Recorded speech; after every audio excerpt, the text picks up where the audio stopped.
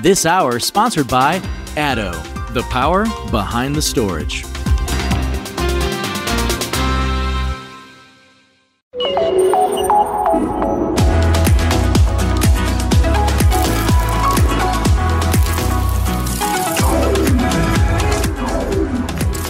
This is NAB Show Live. It's Monday, it's the first day of the show, so I've got some great guests here with me today. So first I've got Liam from NewTek, recently acquired, then Rika from the IABM, Wesley from Celebro, and Nick from AE Graphics. So thank you for coming. So today I wanted to talk about new markets and territories. Nick, I'll start with you. When you're looking at a new market or territory, how do you identify which are the best areas to go into? I think you've got to choose a market that you're going to make a difference in. It's no good going into a market where it's well served, plenty of suppliers doing the same as you. You need to know it's somewhere where obviously there's going to be a lot of work for your business. Yeah. I think from our point of view, we're in sports broadcast. We chose markets where we knew that was a very vibrant market, lots of sport on TV and lots of sports rights. So which countries is that you're in? We're in India, South Africa and Australia. Okay. Yeah. And Wesley, I know that you've entered into the US market recently. Yes, I'm very much living the dream at the moment. So yes, we opened our first office in the US just over a year ago now. Obviously the project to get to that point was a lot longer. It's probably fair to also say it's still going to take us a little bit longer to get there. We had some very, I suppose, what looks like in hindsight, rather naive ideas about how quickly we would dominate the US market. And we've had a few surprises along the way. We've had to adjust our expectations along the way. I'm glad to say now we are back on track again, but it's certainly been a roller coaster. Yeah. And it's going into a new market is not something I'd be doing again with quite jumping in with my 2 feet with such alacrity, possibly. And do you feel like you had to tailor your approach? Yeah, definitely. Yeah. I mean, I think, particularly, if you're going into a market, I suppose, English-speaking world, you're always thinking, oh, well, it's going to be easy. We all speak the same language. The reality is the language barrier in itself. There's no language barrier, but there are plenty of other barriers. And, it is surprising to see how different the US business culture is to the UK. I mean, absolutely, completely different. Alien, almost. So that's been a real surprise, an unpleasant surprise. An unpleasant surprise. And Rika, obviously, you lived in China as well, so you know about new markets. What's your perspective? Yes, well now, as representing IABM and as we're advising our members, who consist of over 550 companies, we often recommend that when identifying a new market, particularly an emerging market, it's important to do a profound professional market study beforehand and really invest in a local study to quantify the market size in the new territory, but specifically the addressable market size, because it's not necessarily the total market that you can address with your product and technology. So in this work, naturally, we would recommend to work with local third parties, or then, of course, do internal market research in-house as well. Yeah. And Liam, obviously, you've broken into lots more new markets as well as just territories. And, yes. Obviously, the stuff that we've done together, like going into like trade shows like ISE and the AV sector. Yes. I mean, for us, it's very much looking at where is our technology complementary to that market space. We're driving a lot of business within the broadcast sector using our NDI IP protocol, but we're now starting to find that we can unify different markets and technologies with that. So the same camera could be for AV or for production or for a teleconference, and we can start repurposing the same hardware. And if there's other markets that fit that kind of approach, delivering content, delivering video, media across the network, then we can embrace that and look at that market space. Yeah, and has it been easy to break into different markets? I mean, yeah, it's very much so. I mean, we're quite fortunate in that over the number of years that NewTek's been going, that we have partners worldwide. We have a very established reseller network that's very territory-based, so we have local language support. Yeah. And then we have members of staff in those areas as well. So for us to expand into different verticals within those different sectors and countries is pretty easy for us in a lot of cases, if the technology is the right fit. And how do you find, I mean, like network, like with your competition, do you watch and see what they're doing in these new markets or territories? Or? I think the market research is key. We try and establish what clients are looking for in that market, where the gaps are, so we go and talk to them and see them. You can go in, obviously, there's that initial, when you enter a new market, it's great to go in with a proven product that from overseas does well, but ultimately you compare it against the competition, so you have to have something better, and you need to consistently deliver that. So that's really been our experience. And what about you, Wesley, in terms of your competition? So, I mean, one of the things that we found is the product that we started to offer didn't exist. And part of the problem was people didn't necessarily know they needed that product. Now, that was good in some respects, because it meant when you went to look at your competition, we specialise in multi-camera live studios that can be rented for an hour up to a day. At the other ends of the scale are your kind of movie-style studios, which obviously are not for live television. Or at the other end, very small studios suitable for one or two cameras. So we really positioned ourselves in the middle of saying, well, actually, we think that people want these kind of medium-sized, quite large studios, very high-tech, and they didn't exist. Now, what that's meant for us is having to look at what our competition offers. So, for example, one of our competitors might have offered a 5-camera shoot, but that would involve 5 camera people. Obviously, our huge advantage, because we're all robotic, then that enables us to have a more efficient production, but also a lot cheaper. So really analysing and understanding what your competitors offer is important, and then seeing what you can offer that is more. It's not enough just to be cheaper. You've got to be bringing some extra value to the table as well. And in some cases, as I say, that might be something that the end client doesn't yet know they want, but once they've tried it, they will love it. They will do it. Excellent. So how do you gauge success? I mean, is it, do you set targets? Is it? Yeah, no, I think it's always difficult in that first stage, because obviously you need to invest in up front, you need to pull resources from the rest of the business. I think the key for us, the way we gauge success, is if we can build out from that first initial contract and start to bring in more work in that region, and crucially, the real success is when it becomes a real local business, effectively, which is our aim that we've managed to achieve in all three, where you're entirely a local staff, supported by the global business, but effectively seen as a local business within that market. So once that's established, it's regularly bringing in new contracts, then I'd say that's a success. Yeah. Well, I mean, what does the IABM like? If you're looking at new markets, what do you suggest to people in terms of how they can gauge the success of it? Well, I also think that it's very important to have a local partner and start actually from the market research might be a good way to also launch a partner search and conduct expert interviews with local distributors and dealers, agents, maybe regulation bodies, also potential customers, and that way gain knowledge that how the market actually and the sales network works in that market. Then when it comes to the setting up like realistic targets, I think it's relevant to also think of be patient in the time frame, that it might take some time, even a few years, to get certain license or reference sales, which are highly crucial when you are breaking into a new market. And in this work, naturally the local knowledge is in key position. Yeah, what about you, Liam? What do you think? In terms of gauging market success for us, it's going to be things like brand recognition, adoption of our technology and our approach. For us, we are a software-based company, and that involves some changes to it.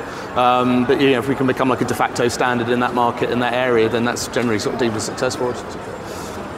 And when you've looked at breaking into a new market, do you have a plan if it doesn't go right? Is there a is there a getter?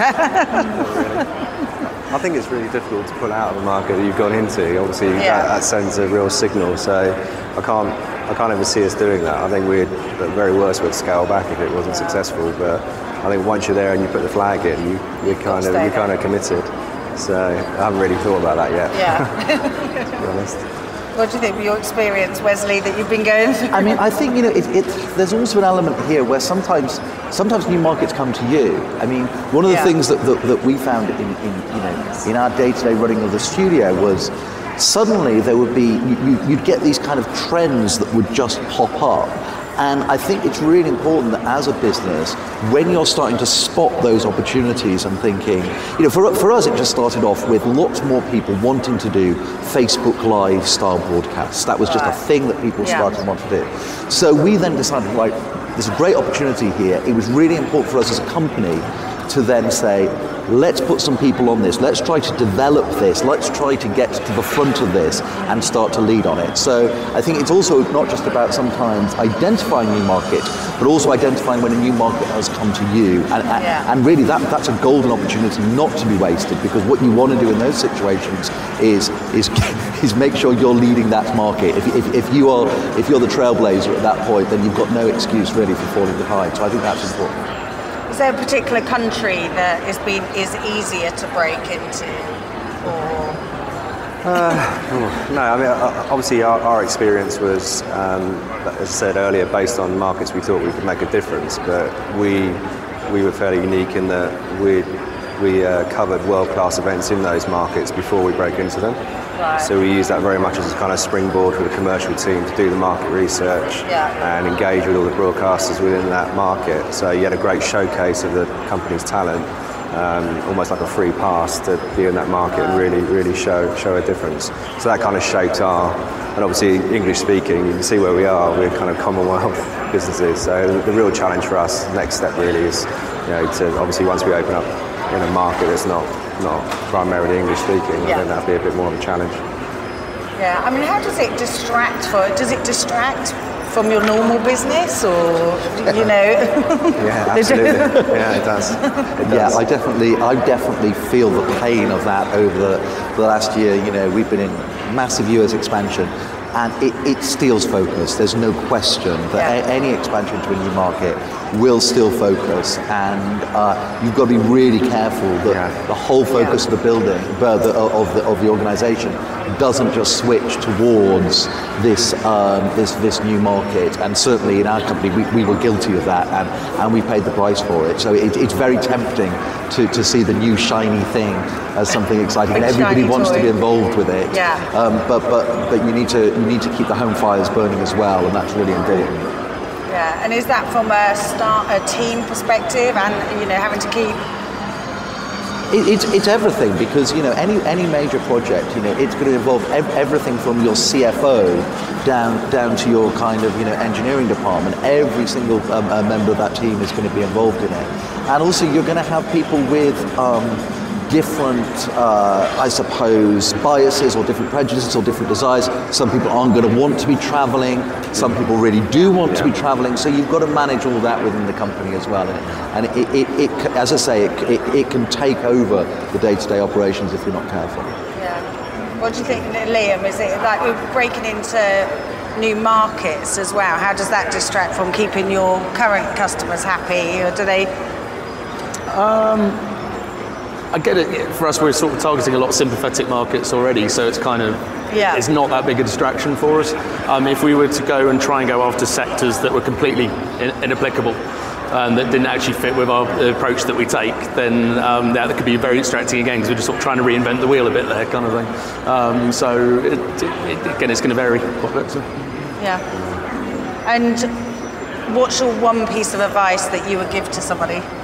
I'd say that first local hire is key. Right. I think the markets where we made a really good local hire early on, somebody who really understood the market but also understood what we did, that made a world of difference. Because obviously you can put management, part of that resource, that struggle is to your senior management into a particular market. But if you can find somebody early doors who really understands it, that makes a world of difference, I think. Just that real local on-the-ground knowledge can move the whole thing fast. How do you find those people, though? It's really hard. I mean, obviously, our sort of area of sports broadcast is fairly niche. This is a fairly small industry, so we've all worked in it for, well, me for 100 years. So you do know a lot of people already, so you've got a fairly good network and you know people. So, but yeah, it is hard, but I'd say that makes a world of difference. Yeah. Wesley, what's your one bit of advice? It's got to be to focus on the product. I mean, you know, you can get bogged down so much in the different jurisdictions, in the different legal situations, whatever. I think you've got to focus on your product first. Certainly as someone leading the business, that's what you've got to be doing, and the other stuff will follow. But if you're not pushing that product into the market properly, then you're wasting your time with lawyers to fix it. You're never going to fix it with lawyers. Rika, what your one piece of advice? Yes, I think definitely a great way to do risk management is to invest in advance for the preparations before entry, but also acknowledging that particularly if you go to an emerging market, it's kind of all in, that you cannot go with 1 foot and semi-do things and wait that the market comes to you. Of course, some trends will help you, but you have to have the foundations in place and really allocate enough resources and time and effort for the entry. Liam?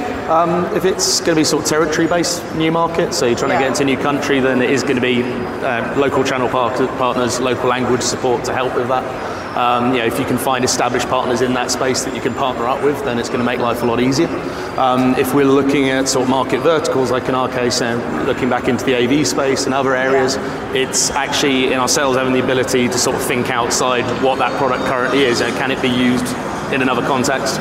Can we bring all those things together and actually just taking that leap of faith with it? That with IP it works really well for us because it's all the same fabric. We can do different things on that. But we can stop thinking as a camera being for a particular job or a system for a particular job, and being a little bit brave with it always helps. And what's everyone talks about China and APAC being where it's all going. Obviously, we've got the B word to cope with in the UK. So, what do we think that's gonna? Is there a new territory out there where the streets are paved with gold? I mean, I think the Brexit question is obviously one that affects almost every media company or every production company in some way, whether you're an exporter of goods or whether you're just working in a market, certainly in the UK at the moment, where there's a great deal of uncertainty. I think what's interesting is how we've seen, possibly for those of us that are UK based, a bit of a swing away from London in the last year to 2 years towards centres like Amsterdam, which is very interesting to watch, and I think that may continue. So the potential for things to change quite quickly, I think, do exist there. So Amsterdam for me. Amsterdam. Yeah, that sounds great. Excellent. Okay, so thank you very much for being on this panel this morning. Have a great rest of the show. They are saying that Christian Maghill from Christie Media Solutions is going to be Skyping in, but I don't know what's happening with that because I can't hear. Oh, look, there he is. We're part of the UK Pavilion this year, one of 11 organisations starting this year, and with a booth for the first time. There's 40 of us in total as part of the Technology is Great area in the UK Pavilion. So it'd be fantastic if people are coming to the show to come by and see us in the South Lower Hall.